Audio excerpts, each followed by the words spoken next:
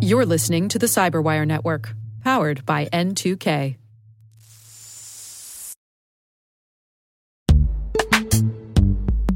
And now a word from our sponsor, Netskope. Netskope is a worldwide leader in SASE and Zero Trust. Its unified platform, Netskope One, provides optimized access and Zero Trust security for people, devices, and data anywhere they go, helping customers reduce risk, accelerate performance, and get unrivaled visibility into any cloud, web, and private application activity.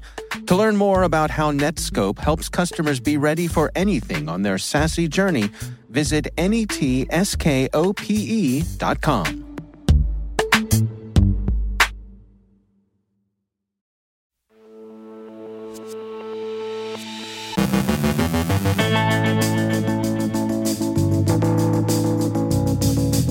Patch notes and the risks associated with failure to patch. Finland's parliament comes under cyber attack. Killnet says there will be blood.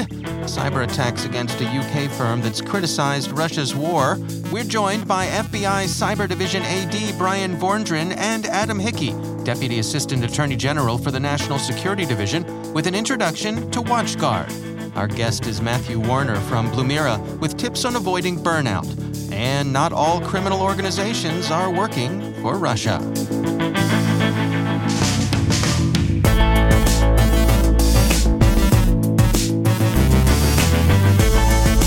From the Cyberwire studios at Data Tribe, I'm Dave Bittner with your Cyberwire summary for Wednesday, August 10th, 2022.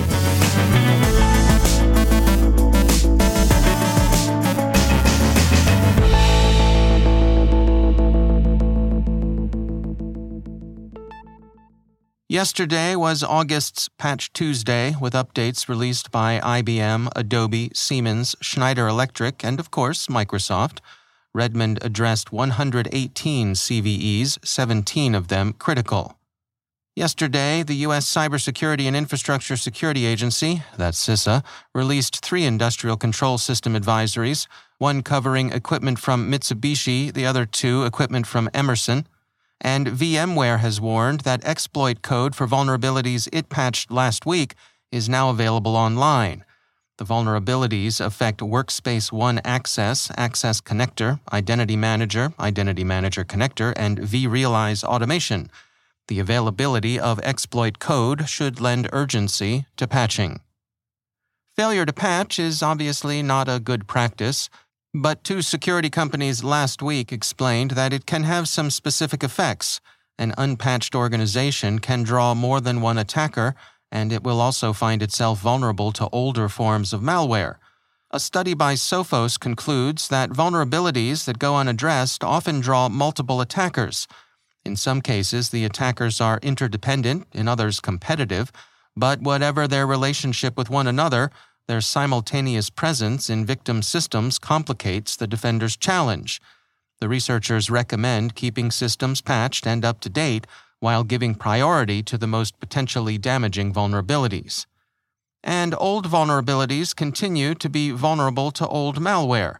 Fortinet reported this week that CVE 2017-0199 and CVE 2017-11882 are nearly 5 years old, but they're still being exploited. Worse, both vulnerabilities have had official patches for some time. Some of the exploitation is by SmokeLoader, a malware variant that itself has been in circulation since 2011. It's recently been used to drop ZGRAT in vulnerable Windows systems. The website of Finland's parliament was unavailable yesterday as it came under a distributed denial of service attack. The attack is under investigation but is believed to originate from Russia. Finnish news outlet Ella reports that the website was inaccessible between 2:30 p.m. and 10 p.m. local time. The threat actor behind the incident is believed to be a Russian group calling itself No Name 05716, and the motive is to harass Finland's government for its decision to seek NATO membership. The group said, "We decided to make a friendly visit to neighboring Finland, whose authorities are so eager to join NATO." Killmilk, the hacker name used by the person or persons who claim to be the founder or founders of the nominally hacktivist group Killnet, has upped the ante on earlier promises to punish the West for its support of Ukraine, and especially for its provision of HIMARS rocket artillery. Newsweek quotes Killmilk as saying in an interview, "In Russia, I will become a hero and abroad a criminal. Soon, I and Killnet will launch powerful attacks on European and American enterprises, which will indirectly lead to casualties. I will do my best to make these regions and countries answer for each of our soldiers." Killnet had announced last week that it was undertaking a radical new form of cyber attack against targets it regarded as particularly objectionable, notably Lockheed Martin, which produces HIMARS, and against some unspecified system or subsystem of HIMARS itself, but so far nothing has materialized. It's notable, perhaps, to see the repeated Russian theme, "We're not threatening nuclear war, but we're threatening nuclear war," which has surfaced in Killmilk's remarks. Killmilk said, "We are crazy guys, but we see the boundaries and are not going to cross them. I don't think that because of several dozen human casualties, nuclear missiles will fly in the face of Lockheed Martin employees. That is, nice company you got here, shame if something happened to it." Anyway, while we understand that absence of evidence is an evidence of absence, Killmilk strikes many as more hot air than innovative, dangerous threat actor. The Telegraph reports that Britain's National Cybersecurity Centre and Scotland Yard are investigating a series of denial-of-service attacks the alt-currency firm Currency.com has sustained since its founder criticized Russia's war at the end of February. Victor Prokopenya, the company's founder, said, "The cyber attack has been going on almost on a daily basis every day for the last 3 months. It's like someone repeatedly trying to break down your front door." He said his security team is convinced that the attack is Russian in origin. The NCSC believes that the operators behind the DDoS are privateers as opposed to Russian government organizations. And finally, Digital Shadows reports on a cyber criminal gang that's exhibiting some sympathy for the cause of Ukraine. Dumps Forum was established in May of this year, and Digital Shadows says it looks a lot like other criminal forums. They say, "There's a section for trading illicit material, carding, malware, and establishing access to targeted networks. At present, this forum is open to members without any vetting or registration process. However, there is an ongoing request for an invite system that may become the main method of gaining access if the forum builds its notoriety. But Dumps is different in the allegiances it declares. Posted to the forum is this opening statement: "Information services and leaks or other services on our forum are allowed in relation to only 2 states. These are the Russian Federation and Belarus. Topics that mention other countries are not allowed. This is the main rule of our forum." So it's an anti-Russian and anti-Belarusian operation.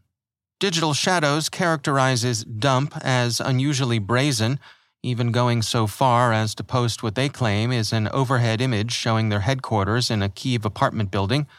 Who knows if that's true or just a goof, but the roof does have some demotic graffiti that reads roughly, "Putin effed up." Dump may represent, if not exactly privateering, patriotic banditry, mainly because it's unclear whether Dump has anything like the virtual letter of marque Russian gangs enjoy. Digital Shadows concludes, "Dump's forum likely has an important role to play in the ongoing Russia-Ukraine war as a hub for hacktivists and patriotic cyber threat actors, as a symbol of resistance and making a demonstrable difference on the cyber battlefield. Any success achieved by Dump's forum will, however, attract unwanted attention. The ban on Russian citizens visiting the forum highlights that the forum is already on the radar of the Russian state. It is also realistically possible that the success of Dump's forum may inspire other services looking to play a part in the ongoing conflict." A linguistic note: Dumps is written in Russian, and so Digital Shadows speculates that it may be designed to appeal to disaffected hoods within Russia itself, but the forum may have a broader reach than that. Russian is commonly spoken in the near abroad and former Warsaw Pact, although in the latter countries that proficiency is aging out. It's also easy to underestimate the degree of mutual intelligibility found among the Slavic languages. and especially between Russian and Ukrainian. Anglophones may find this comparison useful. Sure, you may have a hard time understanding the Australian accent we put on sometimes in Hacking Humans, but trust us, in Brisbane they howl at those gags. That's what we hear anyways.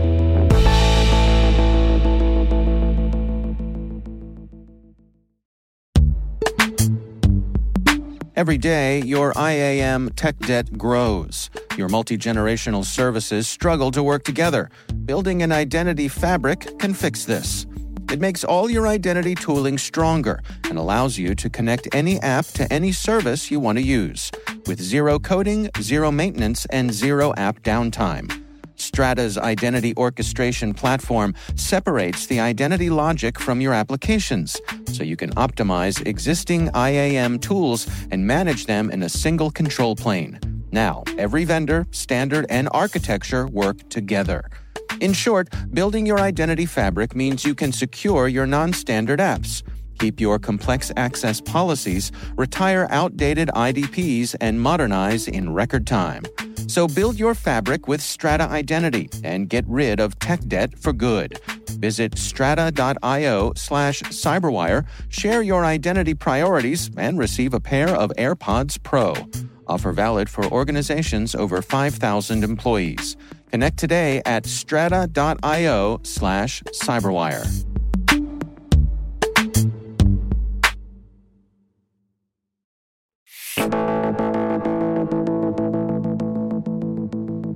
Let's face it, the past couple of years have been a lot. What with a global pandemic, political discord, the war in Ukraine, and, oh yeah, the ongoing shortage of qualified cybersecurity professionals, it's easy to see why many folks are feeling at their wits' end when it comes to doing more with less. Matthew Warner is CTO and co-founder at SIM provider Blumira, and I checked in with him for insights on avoiding burnout. You run into the situation where you have this feedback loop of exhaustion and trying to push forward. And at the same time, you have this need for maturity across organizations from an IT and security perspective, where if you don't have that continuous growth in the organization, you only have continuous burnout at the same time of the staff within that organization as well. How much of this do you suppose is just plain old understaffing, that we don't have enough people to take care of what needs to be done? I think part of it is understaffing to an extent, but when understaffing gets brought up, I tend to think about things like, well, how large are the IT needs and how large are security needs within organizations? Is security being gate-kept away from certain IT professionals, for example? Because classically, there's some gatekeeping that lives in kind of every segment of IT and IT security. And I do think that there is some understaffing exists, some forced by the organization. They don't want to spend that budget. Some forced by the market. There just aren't enough people to take those positions. And in some situations, it's forced through the legacy nature of the organization. If you are continuing to update your organization, if you're continuing to build maturity and good process into that organization, the need for more and more people can be reduced. You can get some scale out of your organization. And what tends to happen is that kind of continuous pressure of more things to do, more things to solve, and doing that at the exact same time as trying to scale your organization or scale your IT teams. Often the easy answer is we'll throw some people at it, and then you run into that staffing problem. Where do we find those people? How do we really make it work?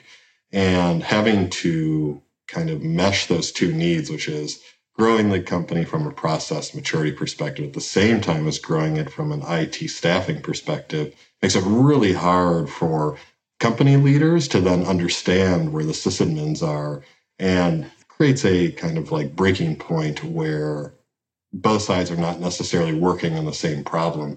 They're just kind of working in the same organization. So what are some potential ways that organizations can come at this to take some of that pressure off of folks?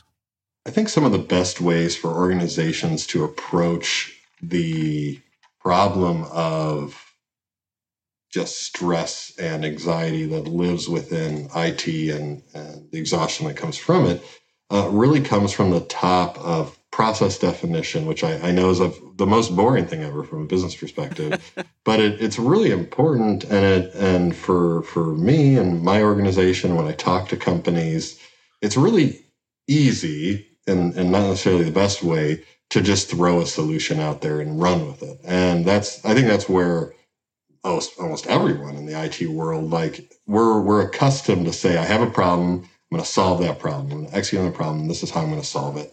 But doing that day in and day out doesn't necessarily help the organization as it grows. So you really kind of have to take a step back, look at who's in your organization, talk to the leaders in the IT part of your organization, determine if they are the people that are going to help you mature that organization, and really look at the people who are independent contributors and think about how are they doing? Are we asking them to do too much? What are their hours looking like? Are they able to execute on what we're asking of them? And really, most importantly, are they able to support business needs at the same time as just getting through the problems in the day?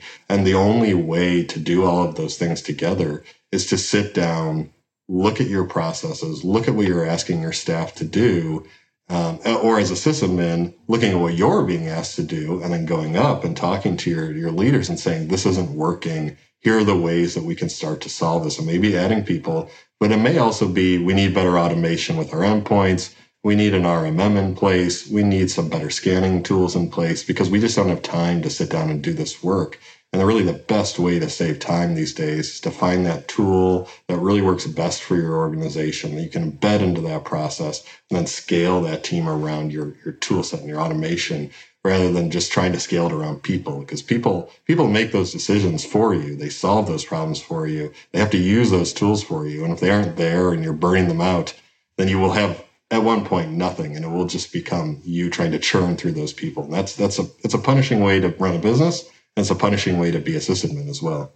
To what degree do you think there are cultural elements at play here? I mean, I know we've all seen people who almost, they look at their lack of sleep or the hours they spend at work almost as a badge of honor.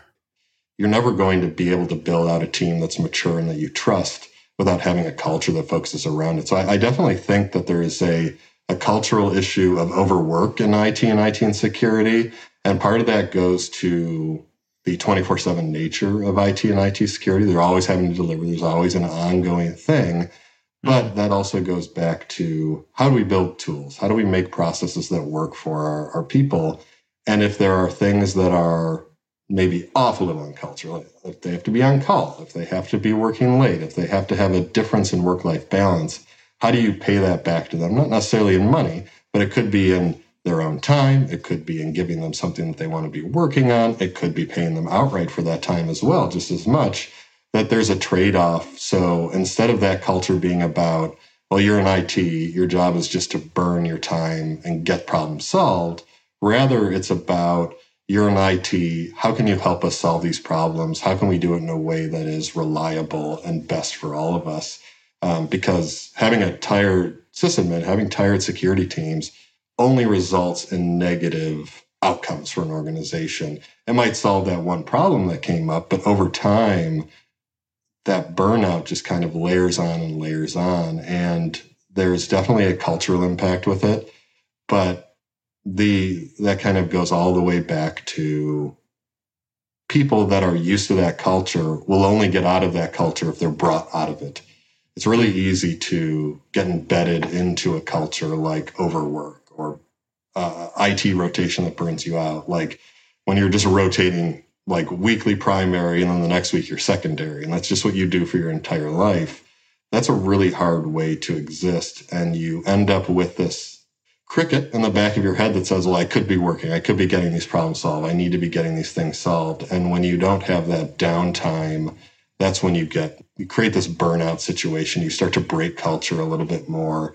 And it really needs to be more focused on. And IT is classically not great at this, but focused on the human, helping them help you and building that kind of environment for them that will allow them to. Because it will be way, way more successful in the grand scheme of it all, but it doesn't feel more successful when you're going through it. That's Matthew Warner from Blumera.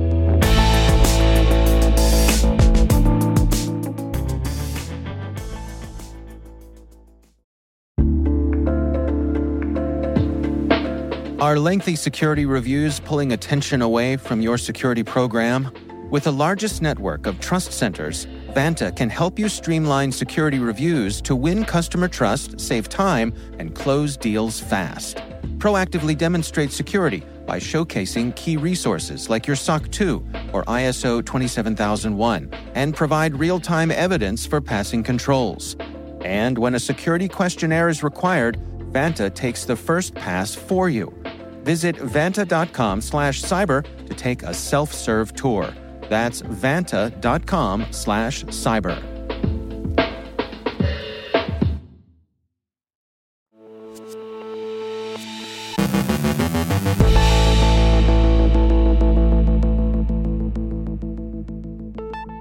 And I'm pleased to welcome back to the show Brian Vordran. He is the FBI Cyber Division Assistant Director. Also joining us today is Adam Hickey. He's a Deputy Assistant Attorney General at the Department of Justice. Gentlemen, welcome back to the Cyberwire. Dave, it's good to be here. Hello. So, Brian, let me start with you here. I know you and your colleagues, as the war in Ukraine has been underway for quite some time now, you and your colleagues at the FBI have been working against some Russian botnets. Can you bring us up to date on what's going on there? Of course, Dave. Thanks for the opportunity to be here today. You know, the botnet that everyone is referred to as Cyclops Blink or Sandworm. And essentially what it is a vulnerability that Russian actors from the GRU found in WatchGuard firewall devices, which sit at the edge of a network. And so that vulnerability was first discovered in late November of 2021, and the FBI had a very, very fruitful initial meeting with WatchGuard, and WatchGuard was an exceptional partner throughout the entire process. But it did take WatchGuard some time to build a mitigation criteria and a remediation plan for that vulnerability because of the complexity of the vulnerability. On February 23rd, WatchGuard published their mitigation advice in a blog, and contemporaneous with that, the UK's NCSC, FBI, NSA, and CISA published a Quad Seal cybersecurity advisory that was also released on the Cyclops Blink threat, the malware, and the mitigation advice from the blog. And that was a really important step. And that cybersecurity advisory, coupled with the blog from WatchGuard, essentially reduced the command and control nodes in terms of mitigation. The global command and control nodes are reduced by about 50%, and the command and control nodes for the botnet in the United States were reduced about 1/3. So when we look at moving from least intrusive to most intrusive, certainly a least intrusive step is the publication of cybersecurity guidance to owners of the WatchGuard device. And again, in this scenario, when you look at the global command and control nodes of the botnet, that step effectively mitigated 50% of the global nodes and 1/3 of the US-based nodes. But if you're tracking dates, on February 24th, Russia invaded Ukraine. And so just one day after that mitigation guidance, Russia invaded Ukraine. And so we then moved into a scenario where we started conducting hundreds of victim notifications to try and get the attack surface of that botnet reduced even further from the numbers I mentioned earlier. What was most concerning to us, though, was that the GRU from Russia continued to operate and maintain the botnet. And the only reason you would operate and maintain a botnet is for future use. And so through the victim notification process, we were able to reduce the global attack surface by about another 25% and the US-based attack surface by about 50% more. But it's still left between 15 and 20% of the C2 nodes available for use in the botnet. And that's of significant concern to us because, as I said, the only reason you operate and maintain a botnet is for future use for a catalyzed attack. And so we essentially used our Rule 41 authority at that point and a very technical piece of code that we developed in-house with the FBI and essentially took steps to neutralize the remaining 15 to 20% of those command and control nodes globally. And very, very successful operation at the end of the day. And we feel very, very positive about where it left the American public in terms of safety related to the GRU's capabilities. Well, Adam, can you walk us through the process here of using that authority from the DOJ's perspective? How do you collaborate with your colleagues at the FBI?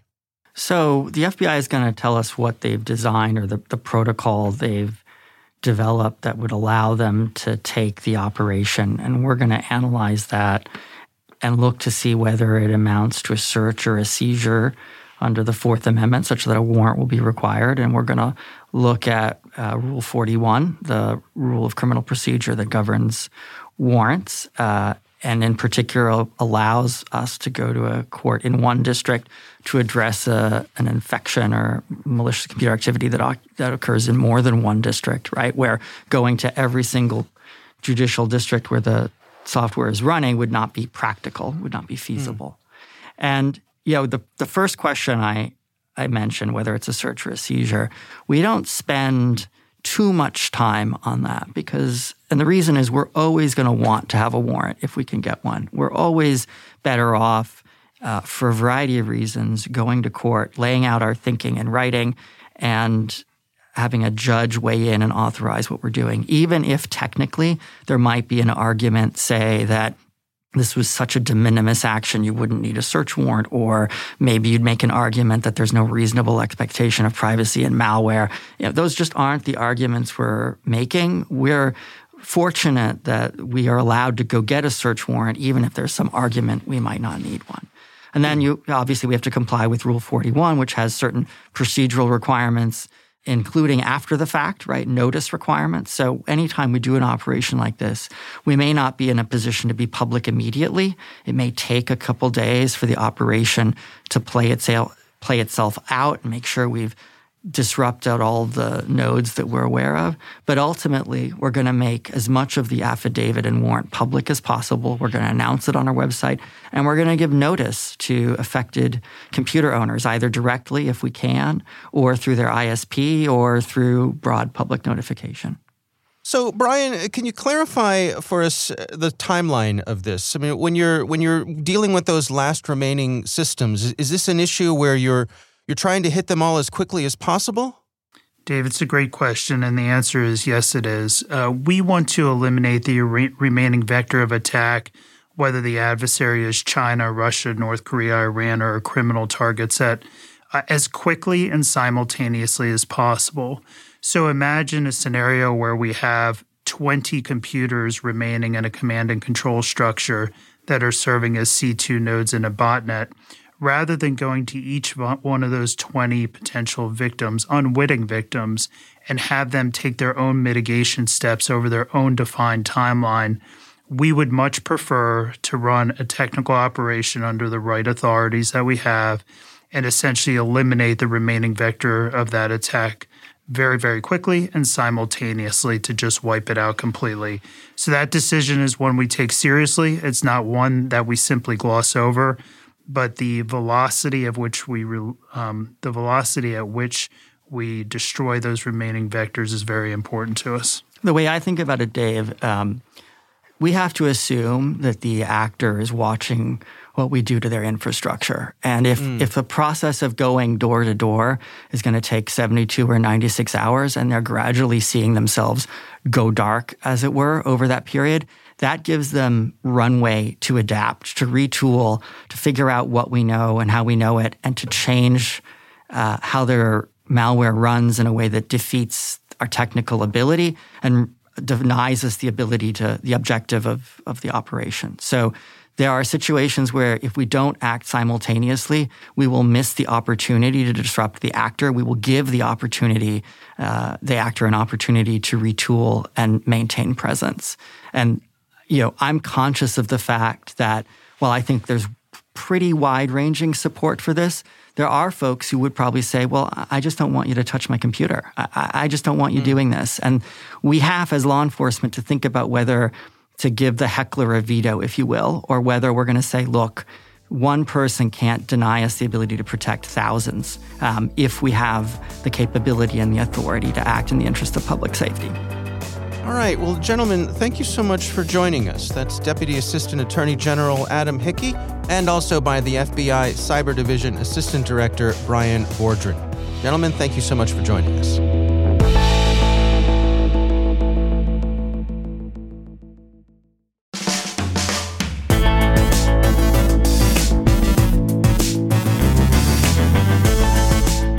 That's the Cyberwire.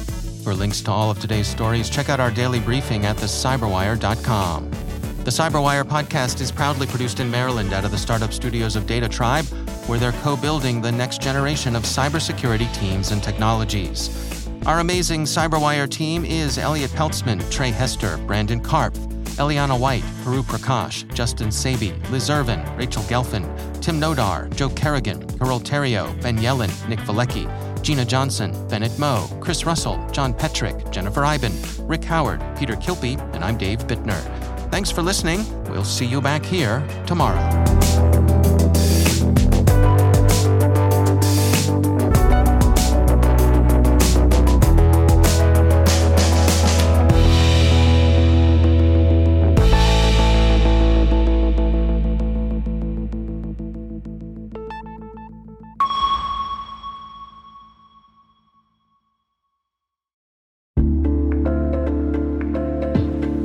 Hey listeners, we're always looking for ways to improve the N2K Cyberwire network and maintain the intelligence-driven news experience that keeps you in the know on the latest developments in cybersecurity. We've launched our 2024 audience survey and would love for you to take a few minutes to share your feedback. And hey, there's even a chance to win a $100 Amazon gift card if you complete the survey. Visit cyberwire.com/survey. That's cyberwire.com/survey and share your feedback now.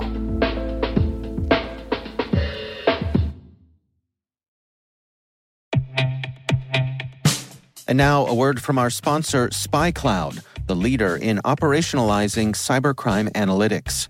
Traditional threat intelligence is a thing of the past. Cyber criminals are stealing vast amounts of credentials, session cookies, and financial data every day, and it's hard to keep up. SpyCloud is the trusted partner businesses turn to fully understand their darknet exposure risk and neutralize threats before it's too late. SpyCloud alerts your organization as soon as an employee or customer's data appears on the darknet, so you can act faster than bad actors to prevent cyber attacks like ransomware, session hijacking, account takeover, and online fraud.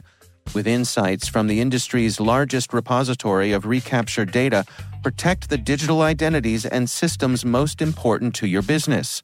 Get your free corporate darknet exposure report at spycloud.com/cyberwire and see what information criminals have in their hands today.